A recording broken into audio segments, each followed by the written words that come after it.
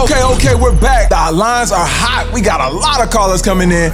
Brother, what's going on? What's your comment? Hey, yeah.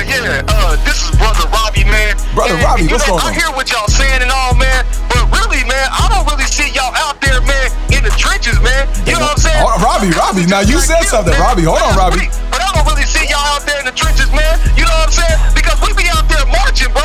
We be out there marching. I don't see y'all out there marching because you know Black Lives Matter, man. Black Lives Matter, man. Robbie has made a statement. He said he does not see the Black Hebrew Israelites out on the streets like that. Robbie, what location? I mean, where are you at right now, Robbie? Where are you located?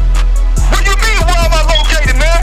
I'm in Chicago, man. And I be in Kansas City, man. And I be in Texas, man. Okay. I don't never see y'all out there, man. I don't see y'all out there marching like we be marching, man. You know what I'm saying? We be putting it down, man. I don't see y'all be high, man. Hey, Robbie has a lot of passion. Robbie, stay on the line. Stay on the line, Robbie. The Black Hebrew Israelites, I'm sorry, the Israelites got something to say. Go ahead, say what you got to say, brother. Robbie, who owns Black Lives Matter? Black Lives Matter. The blacks own Black Lives Matter. Robbie came back. Robbie knows his stuff. So Robbie, why does a white man named George Soros owns Black Lives Matter? Bring it out, Now you quiet, Robbie. Because you just joined the organization you know nothing about. Hey, Robbie, what you don't understand, man, we gonna push this truth no matter what, man.